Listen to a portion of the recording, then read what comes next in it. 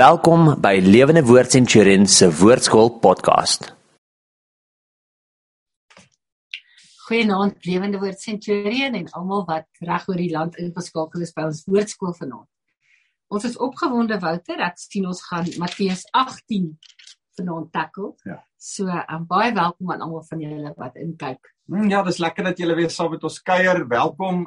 Ons is baie interessante gedeelte. Matteus 18 is een van daai wonderlike gedeeltes wat die Here ons eintlik prakties leer oor Christendom. Dis net 'n fantastiese gedeelte. So lekker dat ons saam kuier. Voordat ons aangaan, kom ons bid eers saam. Here, baie dankie dat ons net so kan saam sit, U naam kan eer en kan loof. Dankie dat U die koning van die konings is. En Here, as ons koning, kom leer U ons praktiese Christendom. Het U vir ons kom leer hoe om mekaar lief te hê, mekaar te bedien, by mekaar daar te wees vir mekaar. En Here, as ons prakties leer oor kerk wees, vra ek dat U regtig tot elkeen van ons se lewens sal spreek, dat die skrif ons lewendig, vars sal word, Here, dat dit waarlik brood van die lewe sal wees, en dat ons hieruit mag leer hoe om U met volheid te kan dien. Dankie, Jesus. Amen. Yes. Nou, is daar iets wat jy wil sê? Miskien moet ons net vinnig sê, onthou die Israel Tour het nog plek oor. Ons het gisteraand gehoor van nog 2 mense wat saamgaan, so ons is opgewonde daaroor, maar ons wil vir jou aanmoedig om deel te word van daai wonderlike geleentheid. Die tyd raak nou bietjie min, want dis die 1ste tot die 11de Oktober wat ons gaan. Ja. En dan gaan ons lentefees hou, die 1 September, nee. Nee, die eerste Sondag in September is die 4de September. Die Sondag aand om 5:00 op ons auditorium se stoep gaan ons 'n heerlike lentefees hou. En Wilmar en Natasha Groewe gaan ons die worship kom doen, 'n lekker buitelugdiens, 'n fotoboef en al sulke goed wat net lekker gaan wees. Ons gemeente gaan sommer net lekker fees vier en pannekoek eet. En dan 'n ander ding wat ek net wil noem is ons ministry training wat ons aanbied by Lewende Woord Centurion. Dit is 'n jaar voltydse kursus, 'n senior sertifikaat wat ons gee aan die einde van die jaar.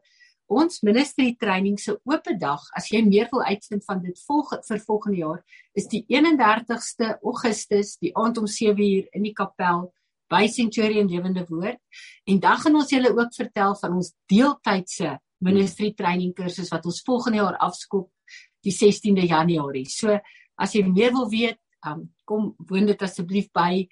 Dit sal vir ons baie lekker wees dat ons julle kan meer vertel. Die deeltydse kursus is 'n sertifikaat vlak oor 2 jaar, gaan ons 1 aand 'n week vir jou klas gee, jy het baie leeswerk, selfs studiewerk daarbey saam, maar die voltydse kursus wat ons hierdie jaar 8 studente by het, is regtig so opgestel om voltydse studente op te lei vir die bediening. Ons hart, ons begeerte is dat daar jong pastore opgerig word om kerke te plant reg deur ons land en deur die wêreld. So, dis waarmee ek en Dot besig is. So, as jy weet van iemand wat in die bediening moet ingaan, kontak ons gerus, laat ons met hulle gesels. Nou, kom ons gesels so 'n bietjie oor Matteus 18. Verlede week het ons gepraat oor Jesus wat 'n kindjie gevat het, hom in die middel van sy disippels gesit het, toe hulle begin stry oor wie is die oulikste en die belangrikste en die grootste en wie moet die belangrikste ereplekke kry. Dus laat hy 'n kindjie in hulle midde sit en hy sê,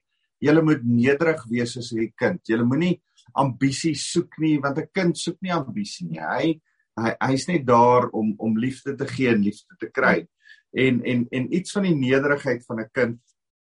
En toe praat die Here oor dat ons nie mense wat in nederigheid hom wil aanbid tot 'n val moet bring nie, moet laat struikel nie, moet dit vir hulle moeilik maak om die Here te dien nie. Ons het daaroor gesels tot by vers 10, en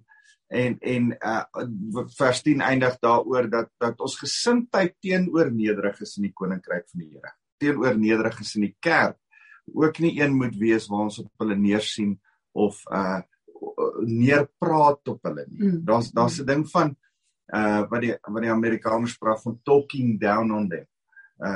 Moenie meer praat op hulle nie, bou hulle op, wees bemoedigend altyd in jou kommunikasie met mense.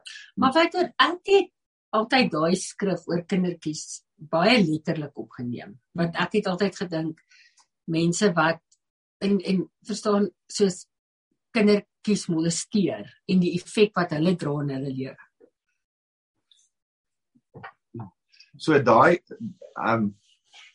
is vir hulle ook, dit is so skrif, want hulle is ook tog die nederiges in die Here se koninkryk, maar dis ook vir mense in die kerk, en vir die gewone mense in die kerk, dis breër as net kinders. OK, goed,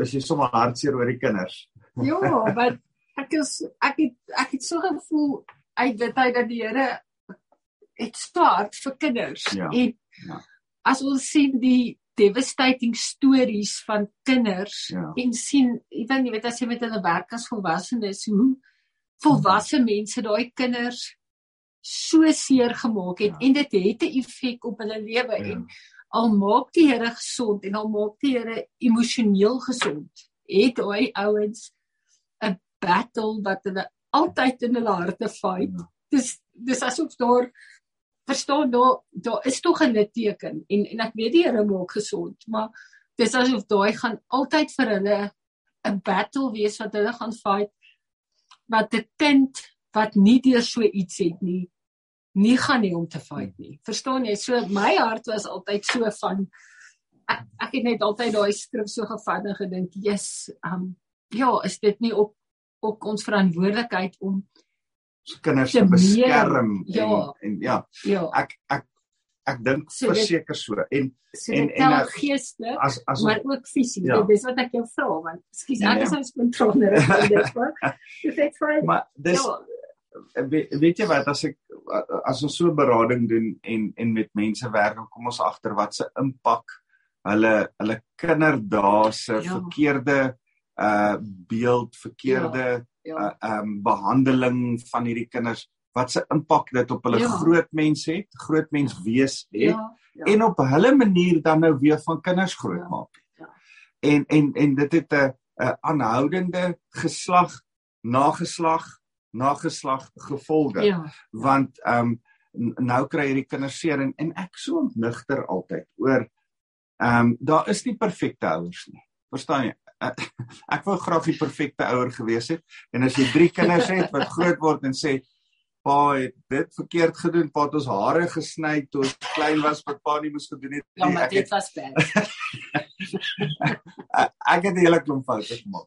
Dan dink ek so ontnigter deur die foute wat ek gemaak het. En my kinders wat ook 'n bietjie letsels en goed in hulle lewe het. En ek het hulle probeer beskerm, ek het die beste pa probeer wees wat daar is, en dan dink ek, hoe kry mens dit reg? En ek besef, dis die genade van die Here alleen, wat ons help om kinders groot te maak, en wat ons help eintlik om dan kinders wat seer kry, en ek wil amper vir elke ouer wat daar is, of jy nou klein kindertjies het, groot kinders het, en al kinders met kinders het, wil ek vir jou sê, elke kind het issues met ek wil sê daddy issues, maar mommy issues ook. Het issues met pa, ma, want hulle het nie genoeg gedit nie, of hulle het te veel gedat, of hulle het, en ongeag van in die hele glyskaal van goeie ouer wees, of 'n terrible slegte ouer wees, of glad nie ouers gehad het nie. Ergens op hierdie hele glyskaal het jou kind groot geword, en moet jy vrede maak dat die Here met jou kind verder kan werk, hy deur sy eie issues verdeel daar waar hulle is, en dat hulle kinders ook dan verder kan oprig, opstel, en mens moet ergens weet, dis ook die lewe. En om vir ons kinders te sê, that's life, dis hoe lewe werk. Sorry, dis net hoe dit is. So, ja, maar ek dink, ek verstaan dit, maar mense hart en jou intensie, as jou kind eendag vir jou sê, ja, maar daai dag het ek gevoel, mamma's unfair, of mamma is die meer sakgeld vir jou as die ander een, whatever. Dis goed wat jy dan kan sê, weet jy, dit was nooit my intensie om hulle seer te maak nie. Of partykeer maak uit as jou kinders jongs en dan eers op 16 kom sê vir hulle, ja, dankie mamma, nou verstaan ek. Jy weet, daai tipe ding. Dankie vir al die flieks wat ons nie laat kyk. Maar dat daar ook mense is wat intentioneel kind seer maak en harmvol hanteer en in verskillende goed. Dit is net so siek en dit ek het altyd daai soos ek sê, ek het daai skrif altyd gesien as deel ook van die Here se hart, letterlik en geestelik. Dit was altyd. Ek het onlangs met 2 mense gewerk, 'n man en 'n vrou, 2 verskillende, hulle is nie in 'n huwelik nie, die man is so 50, die vrou is so 30, een het 'n narcissistiese pa en die ander een 'n narcissistiese ma. En hoe dit 'n effek op hierdie mense se lewens nou nog het. En dan dink ek, jong, daar's ek kry eintlik ook daai ouers jammer, want daar's seker goed wat hulle gemis het in hulle kind. En ek wonder of dit nie een deel uitmaak van Matteus 18. So, miskien gaan die volgende gedeelte verder lig werp, want die Here is nou besig met hierdie ding van hou nederiges in gedagte, hou hulle, en dan deel hy hierdie in vers 12. As iemand 100 skaap het, en een van hulle raak weg, wat dink julle sal hy doen? Sal hy nie die 99 net daar tussen die randjies los, en die wegloop alleen gaan soek nie? En as hy hom wel kry, wil ek julle verseker, hy sal blyer wees oor daardie een as oor die 99 wat nie weggeraak het nie. Net so wil julle Vader in die hemel nie hê dat een van hierdie kleinstes verlore gaan. En ek dink dit kom in wat jy van praat, van ons moet alles in ons vermoë doen om ons kinders veilig te hou. Maar dis amper onmoontlik om hulle te hou, weg te hou van issues of teleurstelling of onregverdigheid of wat ook al. Ja. En dan moet ons alles in ons vermoë doen, dat daai een skaapie wat teleurgesteld is, daai een wat verlore voel, daai een wat voel ek is seer gemaak, daai een wat dalk gemolesteer is, daai een wat stikkend is, daai een wat sy rug op die Here wil draai, want die kerk het hom seer gemaak, of Christene het hom skade aangedoen. Ons moet daai eenskap gaan soek, gaan haal, terugbring, aandag gee aan daai skap. Ons kan nie in die kerk, ons kan nie met ons kinders, want dit praat ook oor kinders, ons kan nie met ons geringstes, die nederiges, die eenvoudiges, die begin Christene, die wat nog nie verstaan nie. Ek raak baie keer 'n bietjie ongeduldig as 'n pastoor met mense wat geestelik onvolwasse is en geestelik onvolwasse dinge doen en sê. Dan dink ek, luister julle nie as ek preek nie. En dan dink ek, dis nie my plek om hulle bakslae te gee nie. Dis my plek om hulle lief te hê en te gaan haal. En daar's 99 wat verstaan en gehoor het en ag gegee het op. Maar daar's 1 of 2. Nou, in my konteks het ek nie 99 skape nie, ek het so 'n bietjie meer skapies. En as ek in die meer skapies vir elke 99 is daar een verlore een is, moet ek gedurig deur 'n paar skapies gaan haal, wat geestelik onvolwasse is, wat verdwaal, wat sê, ek wil nie meer kerk toe nie, want ek het seer gekry in die kerk, waar die geringstes seer gekry het, skade voel, met hulle geduld hê, liefde, gaan terughaal, weer na kyk. En hierdie skrif is vandag vir my ook, om te besef, luister, moenie met hulle ongeduldig raak nie. Moenie die een gaan haal met 'n stok en hom 'n goeie pak slaag gee omdat hy verdwaal het nie. Hy het verdwaal. Hy is weg. Dit help nie jy jaag hom verder in die klowe in nie. Gaan haal hom met liefde uit die klowe uit. Al is hy nou geestelik onvolwasse, al het hy stupid goed gedoen, al het hy 'n sonde opgetree, want ons gaan nou, dis 'n inleiding tot wat verder kom, as Jesus oor sonde in die kerk, tussen gelowiges begin praat. Al het hy gaan droog maak. Ja. Moet hom nie gaan pak slaag gee nie. Gaan haal hom in liefde. Romeine 2 vers 4, he sees goodness, he's loving kindness, he's gered. Daai spesiale genade wat die mense gaan haal in liefde. Romeine 2 vers 4 sê, it's his loving kindness that leads us to repentance. So jy gaan haal die skapie en die vorm van die skapie as jy dra hom in liefde terug. Ek het so 'n mooi beeldjie. Ek wil dit gou vir julle wys, wat ek van my skoonma persent gekry. Dis baie mooi daai. So, dis my beeldjie.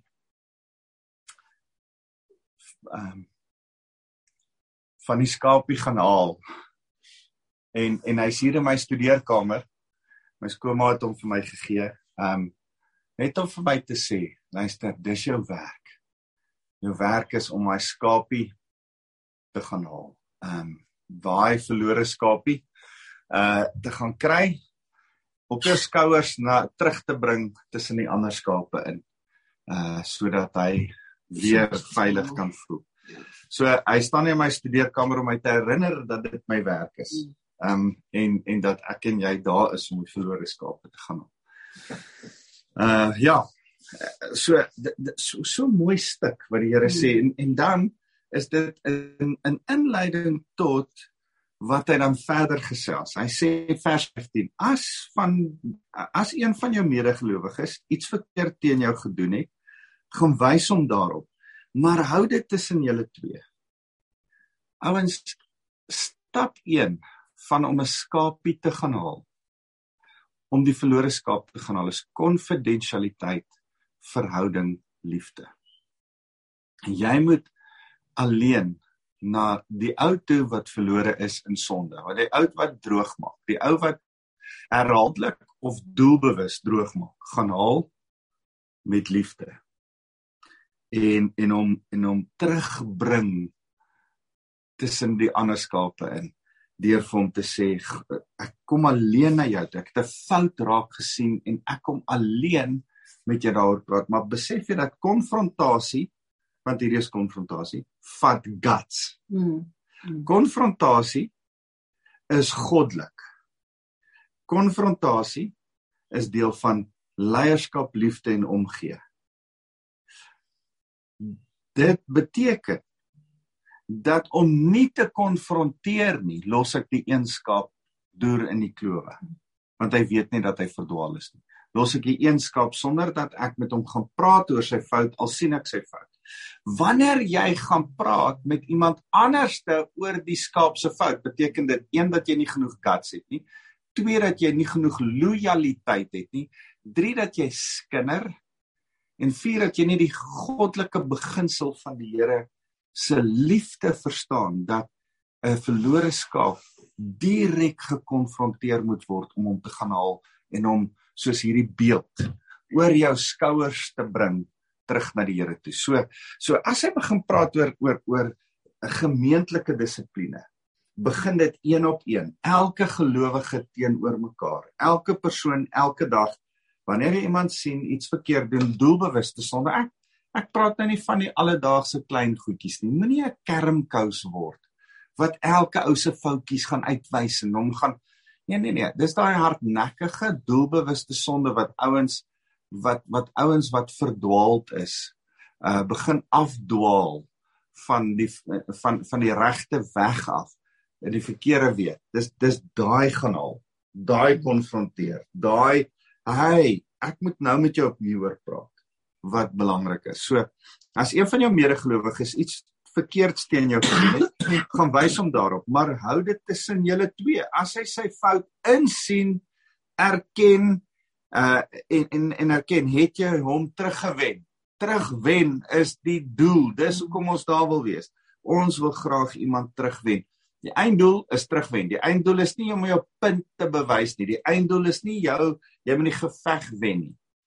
Die einddoel is nie, ek is reg, jy is verkeerd nie. Die einddoel is om die verlore skaap terug te wen. Goed, nou sê hy, maar as jy nie daarin slaag nie, neem maar nog 1 of 2 saam met jou. En dan sê hy, so sal daar 2 of 3 getuies wees om te bevestig wat gesê word. Daar's so Bybelse beginsels van uit die mond van 2 of 3 getuies, Deuteronomium, sal 'n saak bevestig word. Nou sê hy, wanneer jy sien hierdie is 'n hardnekkige sonde, hierdie ou kom nie reg nie, hier's goed wat nie reg gebeur nie, moenie met jou konfrontasie ophou nie. Vat 'n tweede en 'n derde getuienis saam. Dalk, as jy dan 'n getuienis wat ook sien dat daar fout is, saamneem, dan sê dalk die getuienis, hoorie, maar dalk is jy verkeerd, jy sien dalk die hele ding verkeerd, en gee hierdie ou van daai kant af 'n persepsie. So dat ek het in die kerk 'n algemene ding, wat ek lank terug vir myself opgemaak het. Mense kom na my toe, dan sê hulle, hoorie, ons is bekommerd oor Pietie. Pietie maak droog in die kerk, hy het sonde. Dan sê ek, goed, baie dankie dat jy kom sê het. En dan doen ek niks daaraan nie. Dan vra ek vir die persoon, het jy al met Pietie gaan praat oor sy sonde wat jy raak gesien het? Nee, ek het nie. Dan sê ek, goed, kom ek verduidelik jou gou die Bybelse beginsel. Jy moet met Pietie gaan praat, nie ek nie. Jy moet met Pietie gaan praat. En meeste van die tyd, ongelukkig, verstaan mense nie hierdie beginsel nie, en gaan praat hulle nie met Pietie oor sy sonde nie. Hoor jy, hy is besig om sy vrou te verneeg, of Pietie drink te veel, of Ja, maar gaan praat met al die ander mense, behalwe met Pietie. Ja, en dan sê ek, dit help nie, kom praat met my, voordat jy nie met Pietie self gepraat nie, maar ek neem kennis, baie dankie. Wanneer ek 'n tweede, en verkieslik 'n derde getuie het, dat Pietie besig is om sy vrou te verneek, dan sal ek met Pietie gaan praat. En dan gaan ek eers alleen. Maar dan gaan ek, want op grond van 2 of 3 getuies wat met my kom praat het, gaan ek hom aanspreek. As mense vir my sê, ek hou nie van Jannie nie, Jannie skree op my voor op die stoep by die kerk. Dan sal ek sê, baie, dis interessant, het jy al dit vir Jannie gaan sê? Nee, Jannie skree op my, so ek skrikkerig vir hom, ek gaan nie met hom praat nie. Okay, dis reg, ek neem kennis. Dan gaan ek niks daan doen nie. Tot 'n tweede ou nie ook vir my kom sê, hey, Jannie skree op my voor op die stoep van die kerk. As 'n derde ou vir my kom sê, Jannie skree op my, dan besef ek, luister, hier's 'n patroon. Hier's 'n ding wat ek moet aanspreek. Jannie se maniere is nie lekker nie. En ek moet vir Jannie gaan aanspreek. Maar as een tannie kom moan, enigiemand, as iemand kom sê, hey, Jannie skree op my op die stoep van die kerk, dan moet ek dit so met 'n knippie sout vat en dit hier agter bære en sê, okay, sal nou wat ding. En daar is baie gevalle, ek vat nou sommer 'n simpel voorbeeld, maar daar is baie gevalle in die kerk, van een ou wat sê, ek hou nie van daai ou nie, want hy doen dit en dit, daai ou het my nie gegroet nie, daai ou sing te hard, daai ou doen dit, ongelukkig wil ek vir julle sê, kry ek geweldig baie sulke simpel klagtetjies. En dan moet ek dit ergens vat en dit bære, stoor en sê, baie dankie, ek hoor, en ek gaan niks hieraan doen. My aanbeveling is, jy gaan preek self met Japie, omdat hy te veel koelrank drink voor. Gaan praat, as dit jou irriteer, gaan praat jy met hom. Dit irriteer nie my nie. Meeste van die tyd irriteer dit nie my. Maar wanneer daar 2 of 3 mense is, wat ek agterkom is, Pietie het dan doelbewuste sonde, of Jannie doen goed wat 'n irritasie vir 'n klomp mense is, dan sal ek dit moontlik aanspreek. Dis een van my beginsels in die werksplek en in die kerk veral. So met die personeel ook. Daai persoon groet ons nie in die oggende nie. Okay, is dit net jou persepsie? Of kom ek dit agter? Nou, as daar 4 of 5 mense met personeel vir my sê, daai persoon is nie besig om ons te groet in die oggend nie, dan sal ek na so 'n persoon toe stap en homself gaan aanvat. Hierdie week het ek 'n jong man aangespreek, wat met sy hande in sy sakke, my nie in die oë kyk as ek hom groet nie. En net na hom toe gestap en gesê, ek is lief vir jou, ek wil jou net 'n goeie beginsel leer, dat wanneer jy my groet, haal jou hande uit jou sakke uit, ek so 'n paar jaar ouer as jy soek nou vir werk, hierdie is 'n beginsel wat jou gaan help, haal uit jou hande uit jou sak uit, lig jou kop op, kyk my in die oë, groet my, en dit gaan jou dalk help. Maar ek het hom eers alleen gaan sien, ek het hom nie saam met ander gesien, ek wil hom net eers alleen en wanneer dit nie gaan help nie, sal ek 2 of 3 saamneem. Maar daar's 'n beginsel. So nou sê hy, ek wil net kyk hoe lyk ons tyd. Nou sê hy, maar as hy nog steeds weier om te luister, vers 17, moet jy dit aan die gemeente gaan meedeel. Daar's 'n tyd om te sê, luister, beïnvloed nou so geweldig baie almal. Ek het 'n geval gehad in Delmas waar 2 keer waar mense besigheid met mense in my gemeente gedoen het. En 'n paar keer mense verkil het met besigheid. Waar ek die ou alleen gaan aanspreek het, toe later met ander mense saam aangespreek het, eintlik te veel kere, en toe op die ou einde voor die gemeente moet sê, hy moenie met hierdie ou asseblief besigheid doen nie. Hy gaan julle geld steel. En daar's ongelukkig sulke tye. Dit was baie sleg, want daar het baie mense seer gekry. Ja, om ongelukkig. Mense te sê, hoe kan jy dit doen? Die arme ou.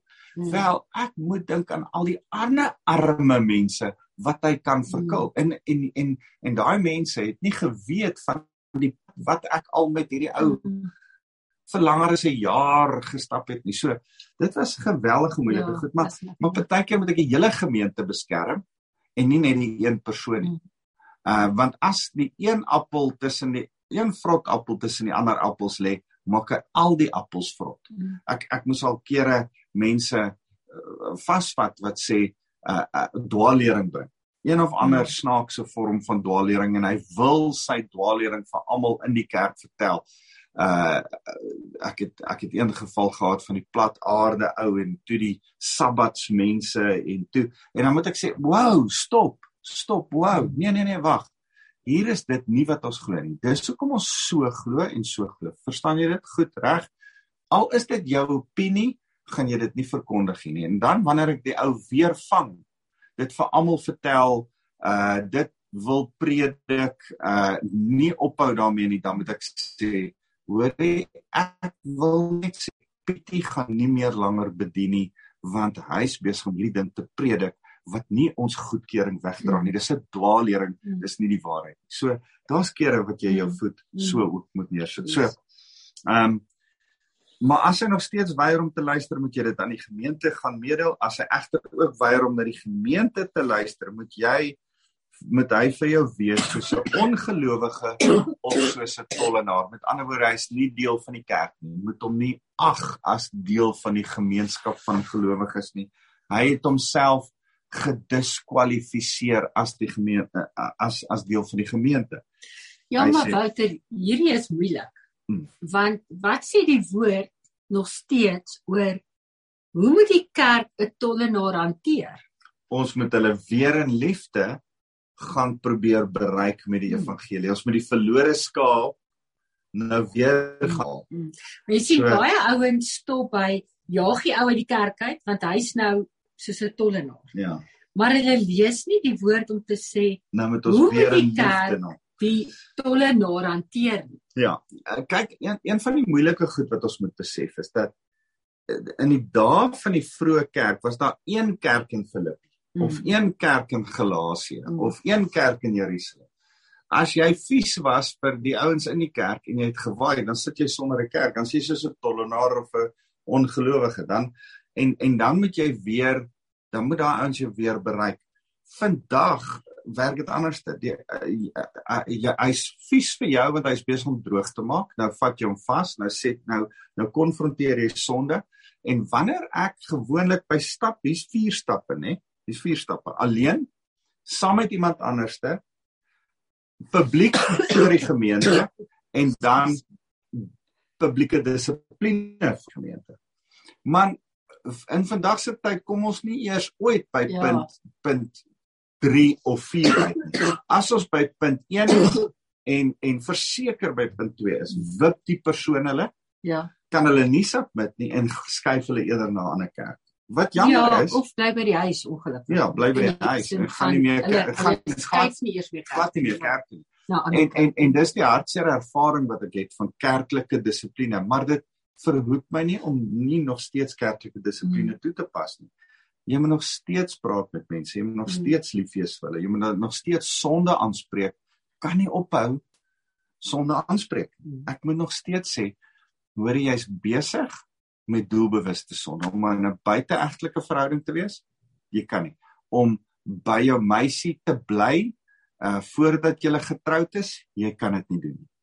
Ons het nou al 'n paar maal jong mense hieroor aanwerk, en of jy nou daarvan hou of nie, dis my werk, ek moet jou daaroor aanspreek, ek kan jou nie 'n leierskap in die kerk hê, en net siekie stil bly daaroor nie, dis nie wat die Here van my verwag nie. As daar aanhoudende dronkenskap is, moet ek jou hieroor aanspreek. As daar dwelmmisbruik is, moet ek jou hieroor aanspreek. As daar sulke goed wat ek gaan jou nie sê wat reg is en wat verkeerd is nie. Ek moet vir jou die waarheid leer. Ek leer jou wat Jesus se beginsels is. Maar wanneer jy dan begin deel word van kerk en aktief is in kerk en jy begin droog maak, jy begin 'n verlore skaap in die klowe wees, dan moet ek jou gaan haal. En die manier om jou te gaan haal is om jou in liefde te wys. In liefde te wys. Jy's besig om 'n doelbewuste sonde te leef wat jou wegtrek van Jesus af en nie nader bring. En dan moet ek op 'n plek, hoor mooi, jou terugwen. Terugwen is die hele kruks van hierdie hele boodskap. Ons wil hierdie mense terugwen vir die koninkryk. En tot hier's my hart is, as ons hulle ten minste terugwen vir die Here, al gaan hulle na 'n ander kerk toe, is dit ook alright. Maar kan ons hulle terugwen vir die Here? En daarom moet ons van stap 1 af dit baie goed doen. As jy stap 1 nie ou konfronteer nie, nou gewoonlik as ons nie wil konfronteer nie, dan ek is nie eintlik 'n konfronterende persoon nie. Jy is, as jy nie 'n konfronterende persoon is nie, gaan jy met ander mense gefrustreerd raak, want mense is mense. Jy het foute en die ander het foute. Jy het 'n opinie en die ander het 'n opinie. En of dit by die werksplek of familie of in die huwelik is, jy gaan gefrustreerd raak met die een langs jou. Ja. En dan as jy dit nie met hulle uitpraat nie, gaan praat jy gewoonlik met iemand anders. My frustrasie moet ergens 'n uitlaatklep hê. En wanneer jy met iemand anders oor die frustrasie met hierdie persoon praat, is jy besig om te skinder. En as jy nie besig met terugwen nie, sodra jy begin met iemand anders te praat, maak jy die terugwenproses al hoe moeiliker. Want man, as die ander ou nou hoor, wat besig is om droog te maak, hoor, jy het vir Tannie Sunny gaan vertel van sy sonde, dan gaan hy mos nie vir jou respek hê, vir jou wil luister en vir jou weer inspraak in sy lewe gee. Inspraak word verdien, so onthou, kan ons met mekaar hierdie ding sê van ons is lief genoeg van mekaar om mekaar te konfronteer. Nie oor mekaar van mekaar te praat nie, maar met mekaar te praat. Vir terugwen, skapie gaan haal terug na die 99 toe. Onthou dit, dis moet wees. Dit verseker ek julle, watter dinge julle ook al op aarde bind, sal in die hemel gebind wees, en watter dinge julle ook al op die aarde losmaak, sal in die hemel losgemaak wees. Jy het 'n hemelse autoriteit, sê die Here. Daar's iets wat jy kan vasmaak.